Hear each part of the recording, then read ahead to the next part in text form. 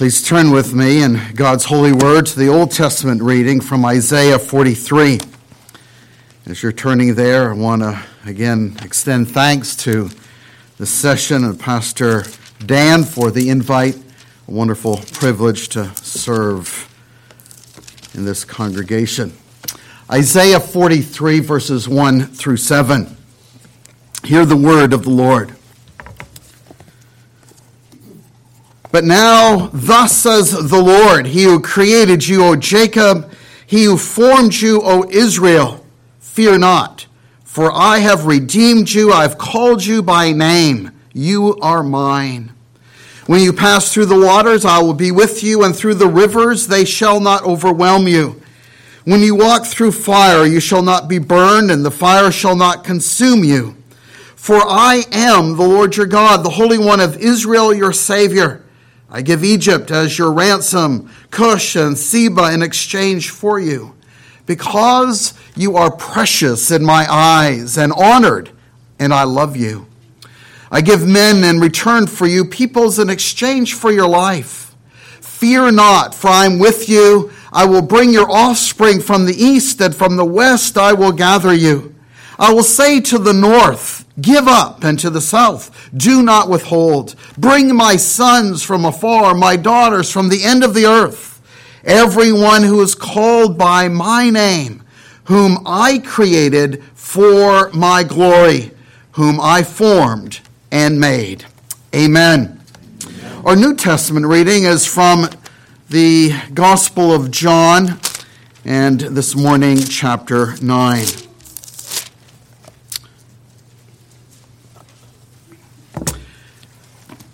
John chapter 9, our text is verses 1 through 5, but we're going to read on through verse 12. And as Jesus passed by, he saw a man blind from birth. And his disciples asked him, Rabbi, who sinned, this man or his parents, that he was born blind? Jesus answered, it was not that this man sinned or his parents, but that the works of God might be displayed in him. We must work the works of him who sent me while it is day. Night is coming when no one can work. As long as I am in the world, I am the light of the world. Having said these things, he spit on the ground and made mud with that saliva. Then he anointed the man's eyes with the mud and said to him, go wash in the pool of Siloam, which means sent. So he went and washed and came back seeing. The neighbors and those who had seen him before as a beggar were saying, is this not the man who used to sit and beg? Some said, it is he. Others said, no, but he is like him. He kept saying, I am the man. So they said to him, then how were your eyes opened? He answered, the man called Jesus made mud and anointed my eyes and said to me, go to Siloam and wash. So I went and washed and received my sight.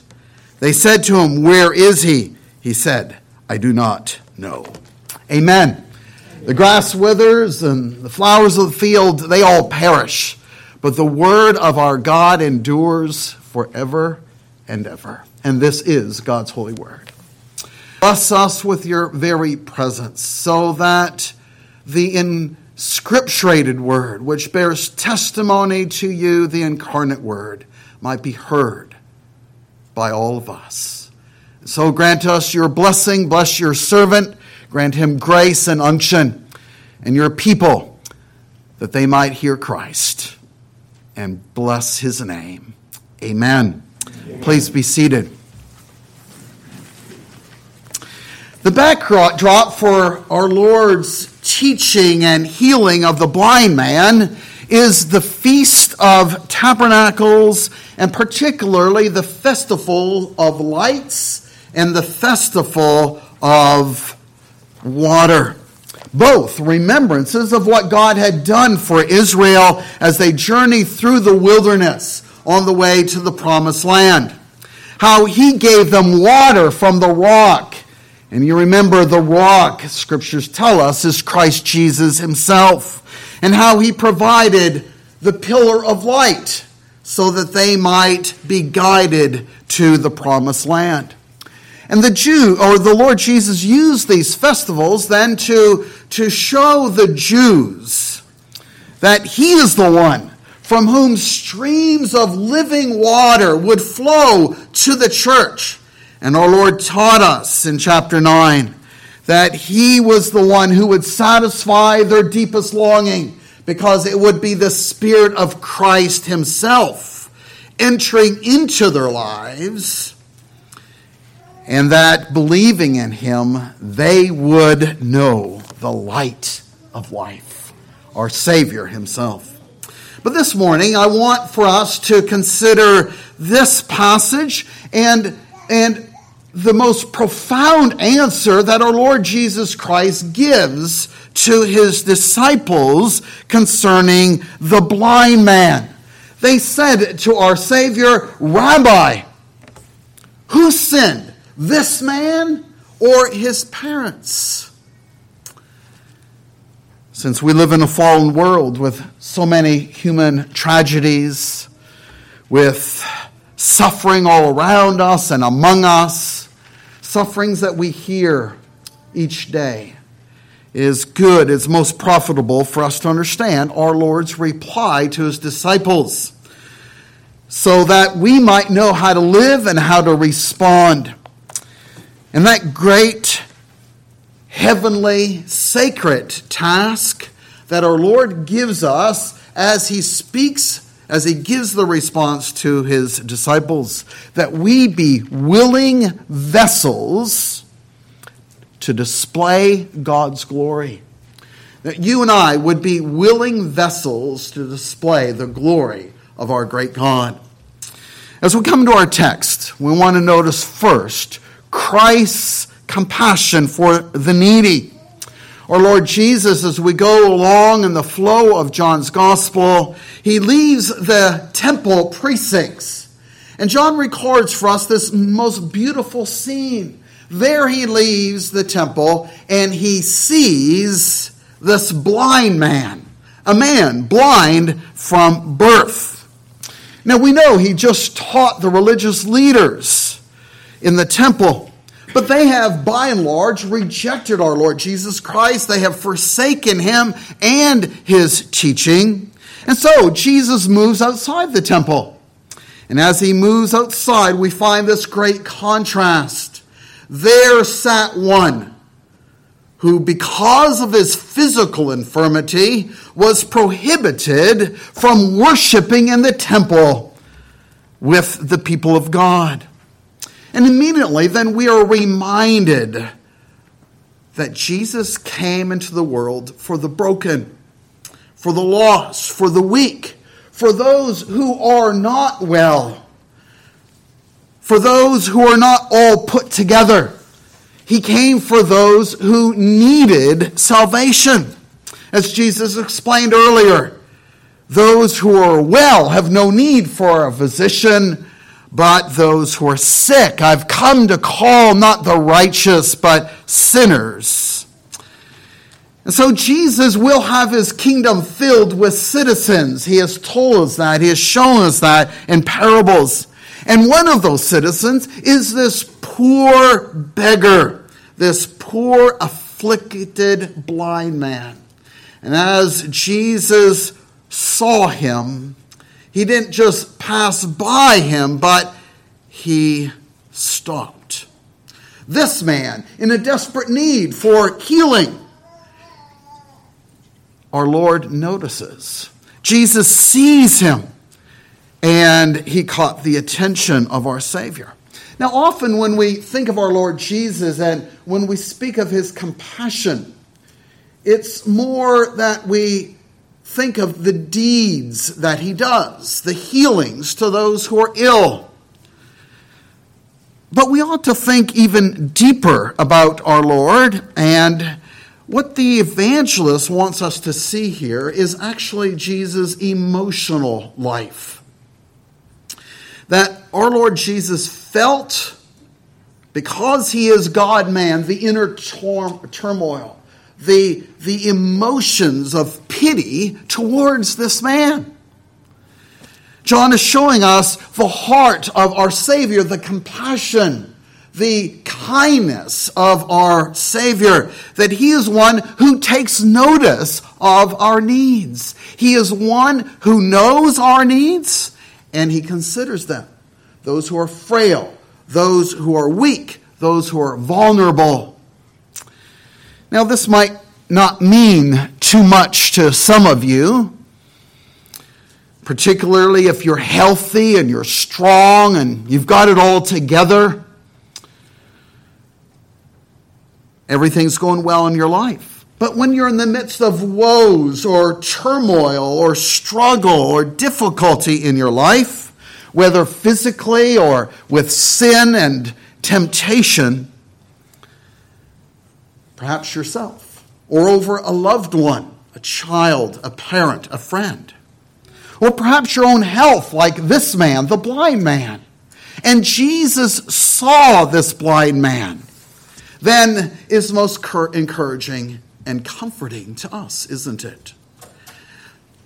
And the scriptures want us to understand that it's those who are needy, those who are in distress, those who are struggling, that it is those that our Lord particularly pays attention to. He considers the needy, and then he takes initiative. He sees, and that invokes compassion from our Lord. And this is who our God is. The God who we serve, our God, the God of the Old Covenant, the God of the New Covenant, this is who he is. You remember that moving scene at the beginning of Exodus when the Israelites are in bondage. They have been tormented. They are under oppression because of Pharaoh. And at the end of chapter 2 and into 3 and 4 of Exodus, Moses writes that our Lord, the God of heaven, he looked down at the groaning of his people. And then he writes this: their cry for rescue from slavery came up to God, and God heard their groaning, and God remembered covenant with Abram, Isaac, and Jacob. God saw the people of Israel, and God knew. How compassionate, how kind, how loving, that our groaning evokes a compassionate response from our God. And the Psalms are filled with such declarations. In our call to worship, Psalm 34, we read in verse 6, "This poor man cried, and the Lord heard him and saved him from all his troubles." Psalm 72, He delivers the needy when he calls the poor and him who has no helper. He has pity on the weak and the needy and saves the lives of the needy. And you go through the prophets and we have the same record of our God. And the prophets speak, not just as the Psalms, they're not just speaking of the physical ailments, and as God sees the travail of his people physically, but spiritually. And so you have the two, physical and spiritual, and often they are bound together, as we'll see here. But if you read Ezekiel 16, you'll see how the Lord so wonderfully sees us in our spiritual need and response.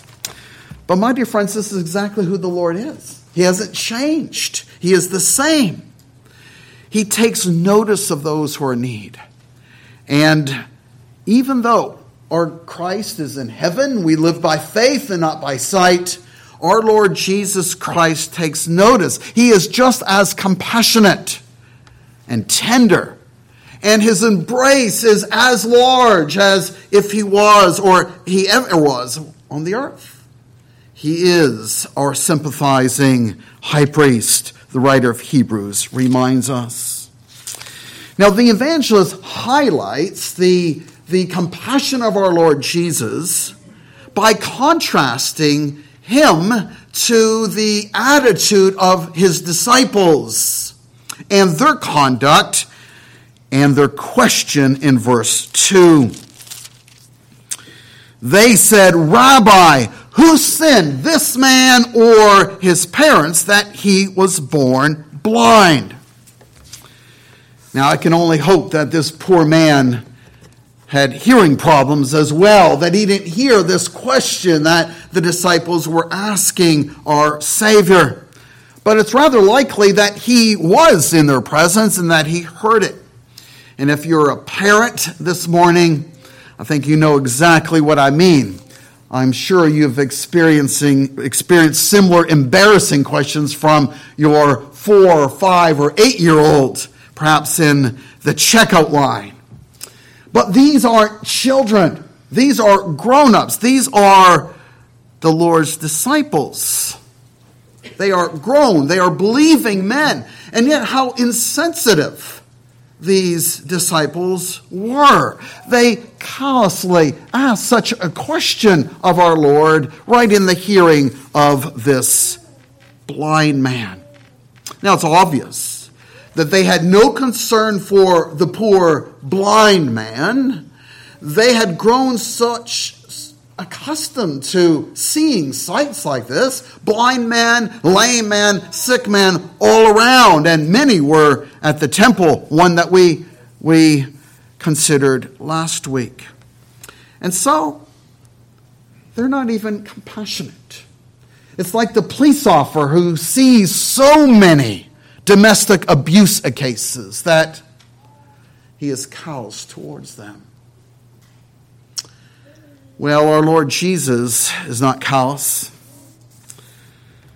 They might have been, but our Lord Jesus, his eye was upon this poor man, and he shows compassion. But these disciples, they have a theological question that they want Jesus to answer. It's a dilemma to them. The situation is like being a doctor or in a doctor's office, and the doctor has this intern with him. And as the doctor is asking you questions, the intern asks a question about your condition. And he asks that question just to further his own knowledge, but he stands aloof of you, the patient. That's what these disciples were doing. They wanted to know what's behind what we might classify today as a congenital medical condition. Blindness from his birth. And so there's a specific question. Rabbi, who sinned? This man or his parents that he was born blind? They only saw 2 possibilities, 2 options. The man sinned or his parents sinned. And thus, he was blind. So such a question then revealed their hearts, which often questions do, don't they? They reveal our own hearts and our own understanding. And this is the unveiling or revealing of the hearts of the disciples. They wanted to understand what had brought about this adversity in this man's life. They believed that there was a 1-to-1 ratio between adversity and the judgment of God. Sin and punishment for that sin. They thought they were intimately connected. Now, of course, in one sense, they are. On the universal sphere, the scriptures teach us very plainly from the very beginning that there would be no tear, no sadness, no pain, no suffering if there had not been sin, the sin of our first father. There would be no death without guilt. But when these truths, which are biblical, when they are transferred wholesale to an individual situation, then they make, and they make such a tight connection then between sin and the suffering of an individual, that goes beyond scriptural teaching, which is based on a deeper assumption.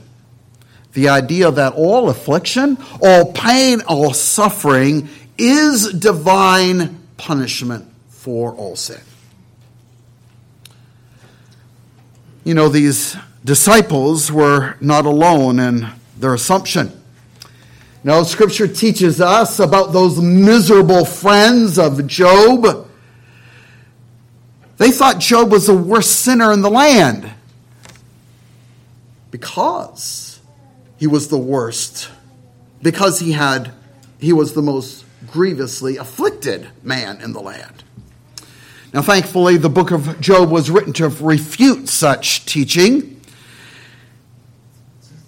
by showing that Job's suffering had nothing to do with his own sin, the sin on his part. And you know, sometimes we have these sneaking suspicions creep up in our own hearts as well, don't they?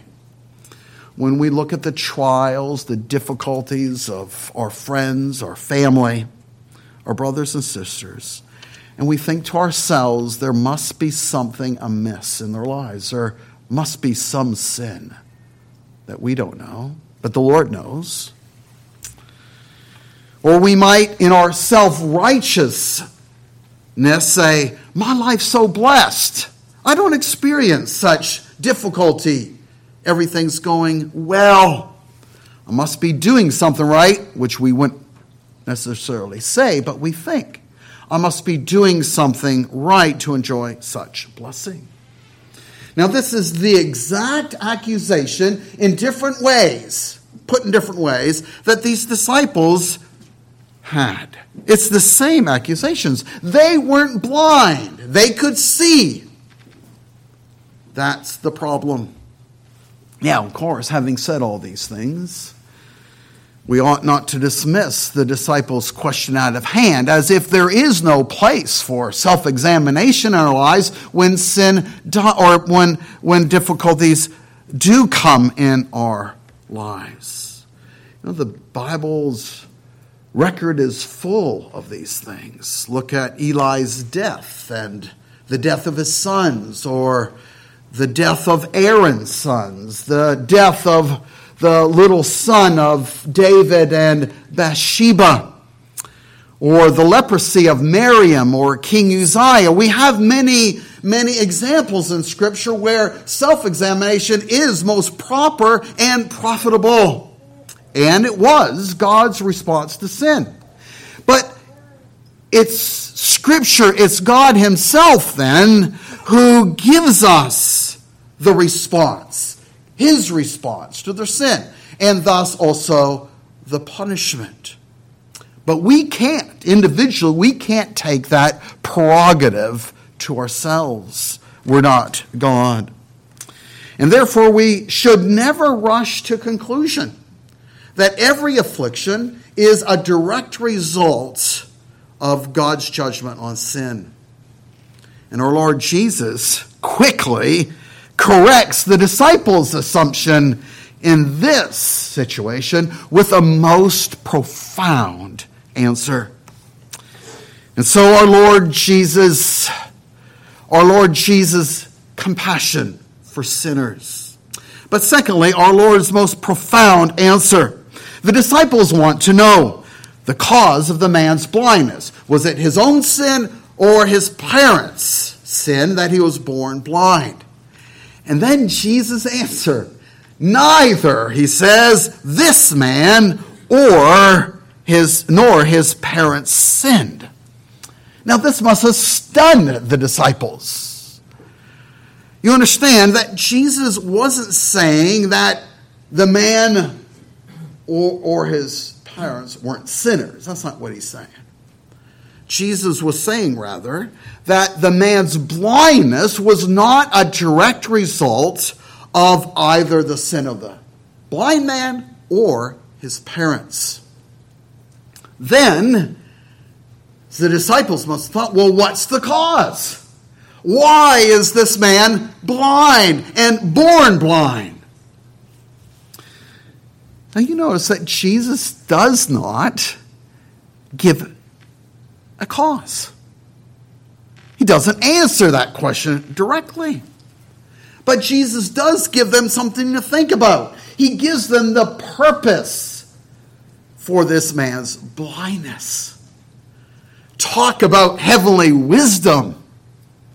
Redirecting the thoughts of his disciples from man, from this earth, from the tragedies, the sufferings of this earth, to heavenly heights, even to the glory of God. Jesus directs his disciples in a very different way. Verse 3, he says, "It was not that this man sinned or his parents, but that the works of God might be displayed in him." Do you hear what Jesus is saying? He says it's nothing about this man. It's nothing about his parents. It's all about God and about God's own glory. In his blindness, God is displaying his works, his own glory. He is showing the world his power and his glory by declaring a name for himself. God does, as we all know, all things for his glory. God is God. We read that from Isaiah chapter 43. God does all things for his glory, and he shares his glory with no one else. Think of the Exodus plagues for a moment. Don't you think that God could have wiped out Pharaoh and his mighty hosts and delivered his people Israel with just one plague rather than 10 plagues? Of course he could have. So why didn't he? For his own glory. So that he might make his name great in all the earth. So that we might say he wants to keep his name in the press. Not just for generations, but for all time. That all generations might know that he is God. And this is exactly what the Apostle Paul's point was in Romans. In chapter 9, when he speaks about Pharaoh, he says, verse 17, "For this purpose I've raised you up, that I might show my power in you, and that my name might be proclaimed in all the earth." That's our God. Now, what's important to point out here and to notice is that our God doesn't use pre-existing conditions and then says to himself, how can I use these things for my glory? Not at all. He's sovereign over all things. He makes all things, the evil and the good. You remember how the prophets are so helpful on this, that they speaking of God, talk of God as the one who brings peace and causes calamity. He's God. He's sovereign, the ruler over all things, the Almighty. And he uses all things for his own glory. He doesn't just pick up the pieces that have fallen. No, he has ordained all things from eternity for his glory. Moses taught us that. It's so beautiful. When Moses was commissioned by God at the burning bush, Exodus 4, God gave him his mandate. You remember how he complained about how he wasn't eloquent and that he never was and he wasn't going to be eloquent, even after God called him. If something magical would happen just because God called him. But you remember how God responded to him? Chapter 4, verse 11, God says to Moses, Who has made your mouth, Moses? Who makes him mute or deaf or seeing or blind? Is it not I, the Lord, Yahweh? I've done these things. Do you see? We all know Psalm 139. And Psalm 139 can be sung by this blind man in John chapter 9 as confidently as it can be sung by every man. I praise you, O God, for I'm fearfully and wonderfully made. The blind man was created blind. He was created blind in order that God might declare his glory in the church. That the works of God might be displayed throughout the generations. That his name might be made great, glorified in the sight of all. And we see in the chapters that proceed how God will receive the glory. Now you might be sitting here this morning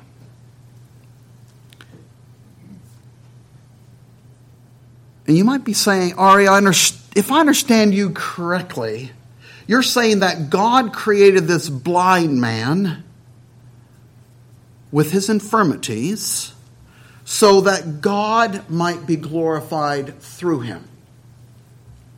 That's right. Exactly right.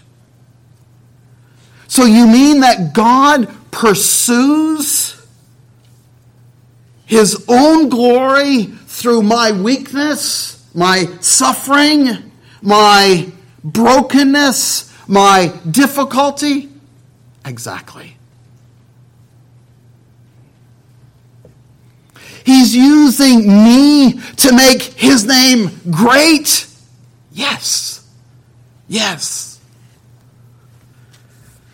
I'm not sure I like that.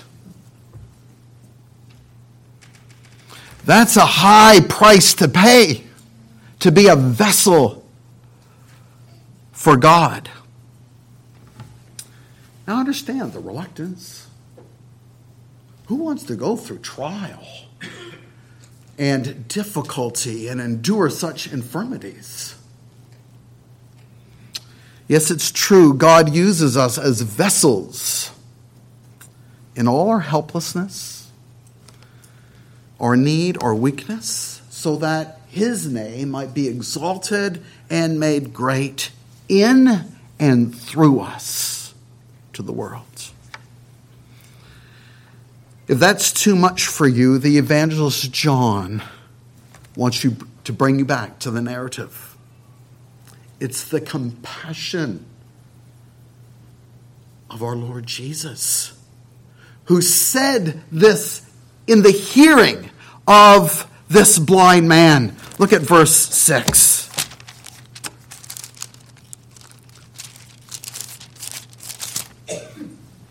Having said these things, he spit on the ground and made mud with the saliva. Then he anointed the man's eyes with blood and said, "Go wash in the pool of Siloam." Now, dear loved ones, do you know what's behind this difficult teaching of our Lord Jesus Christ? It's the cross. Our Lord Jesus knew the cost of being a vessel for God's glory. He too had questions. And he had anguish about being a vessel for God's glory. A name or a activity that would make the name of God great. Remember his words in Luke's gospel. Those most astonishing, profound words, Luke 12:50. I have a baptism to be baptized with, and how great is my distress until it is accomplished. And then during the dark night of his soul, on the Mount of Olives, when he was in the midst, in the depth of agony, and how his soul prayed with earnestness as his perspiration became drops of blood. Father, if you are willing, if there's any way possible to remove the cup from me, let it happen. Nevertheless, not my will, but your will be done. And how later in John's gospel we hear the cries of his soul. Now is my soul troubled, Jesus says. And what shall I say? Father, save me from this hour. But, Jesus goes on to say, for this purpose I've come to this hour. Father, glorify your name.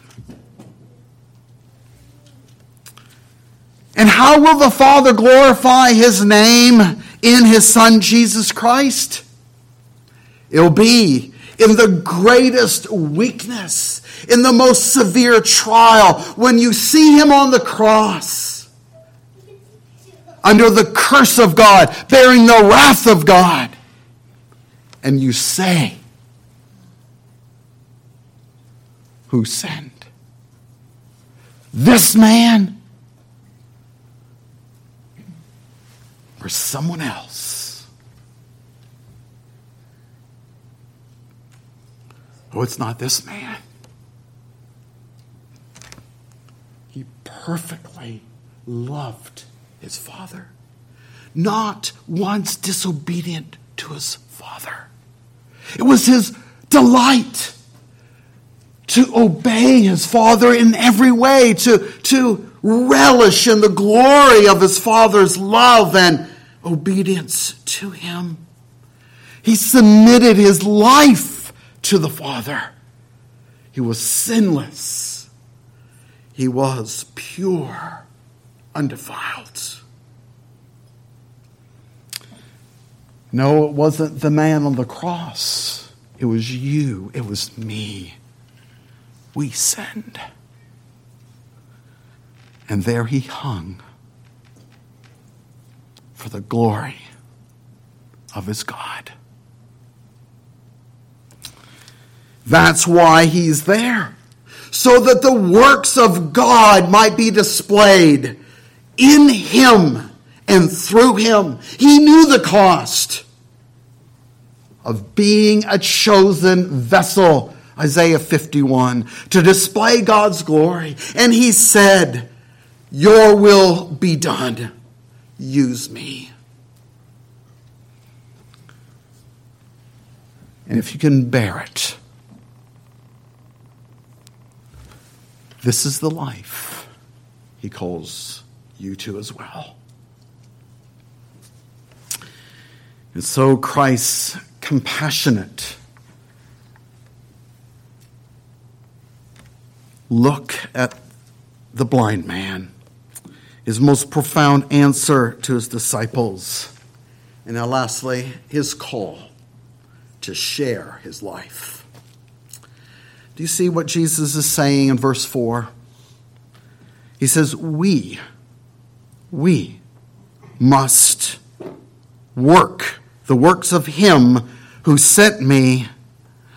And this is Jesus' way of associating his disciples with him in his work. It's bringing them into the great mission of God for the church. And do you see the urgency? Jesus says to them, let's do this. He says, while it's day, night is coming when no one can work. In other words, let's use the time, the resources, the lives that God has given us now. Let us use the few short years that God has given us or will allow us yet on this earth so that we might be those vessels that display the works of God for God's glory. Yes, the we, all of God's people, you and me, all people. Our Lord understands the costs. He understands the costs very well. And he says to us, it'll be for your good. That's how he encourages us. It'll be for your good. Because God, the God who brings glory to himself through his people, he is committed to your good. It's amazing. Look again at the blind man. His very need evoked Christ's compassion. That's the Lord's way of showing us that we never lose out in serving the Lord. Never.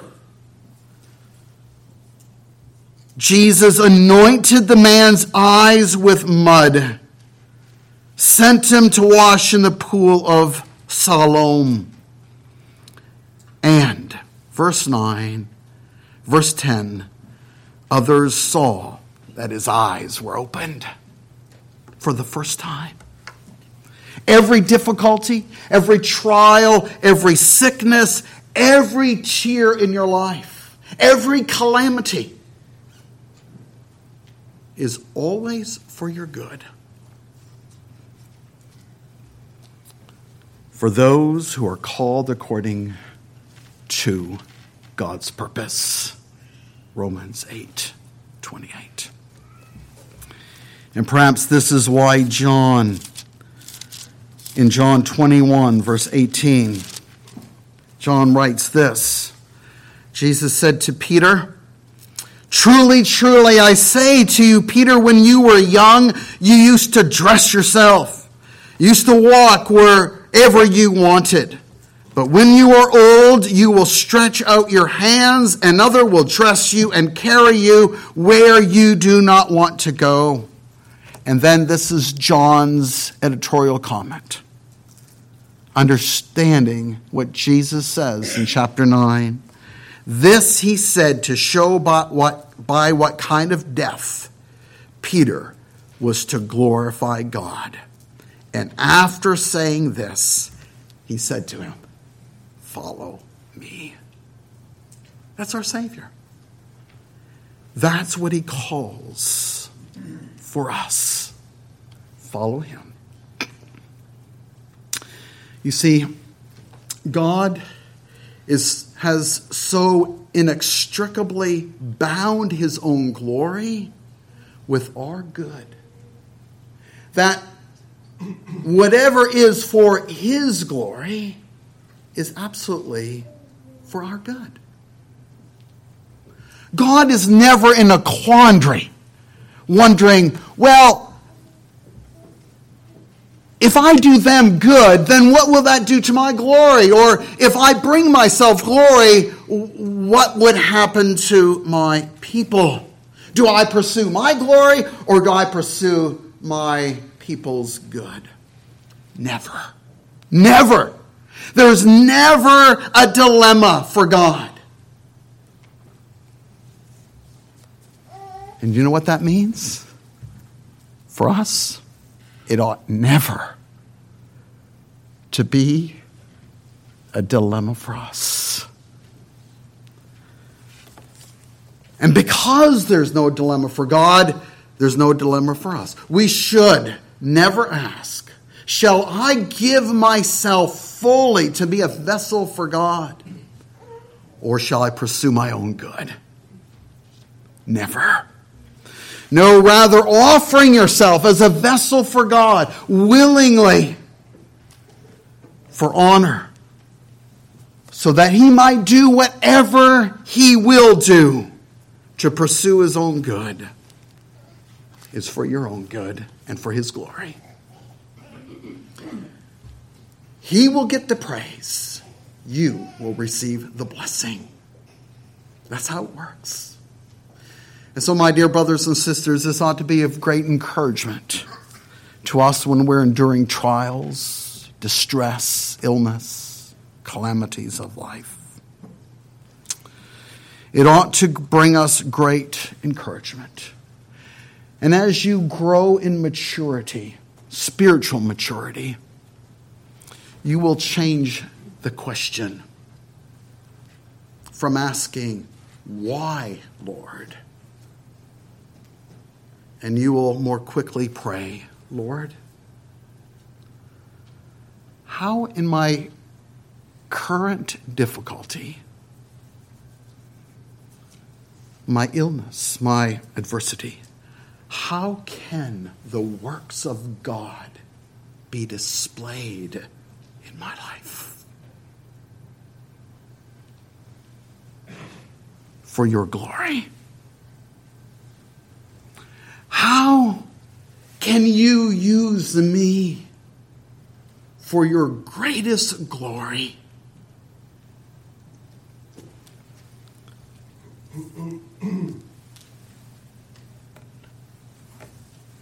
And when it's difficult, when it's sometimes exceedingly difficult, and you don't know how to carry on,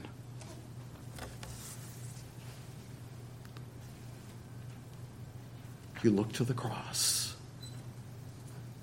For the cross is the greatest display of the glory of God that this world has ever seen.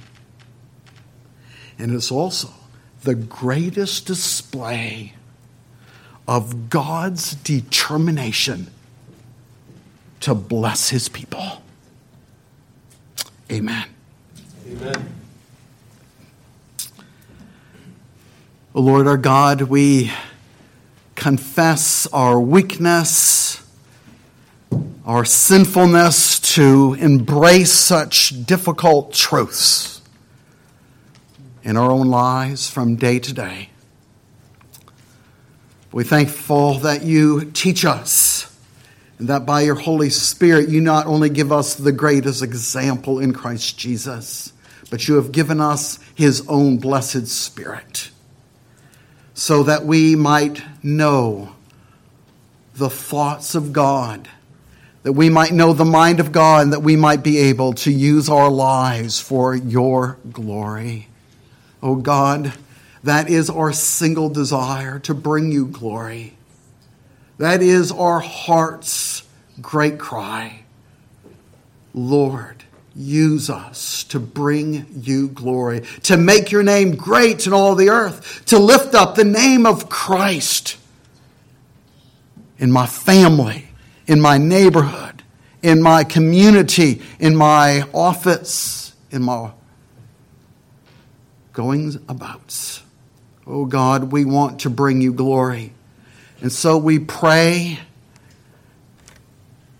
use us. Make us willing vessels for your glory.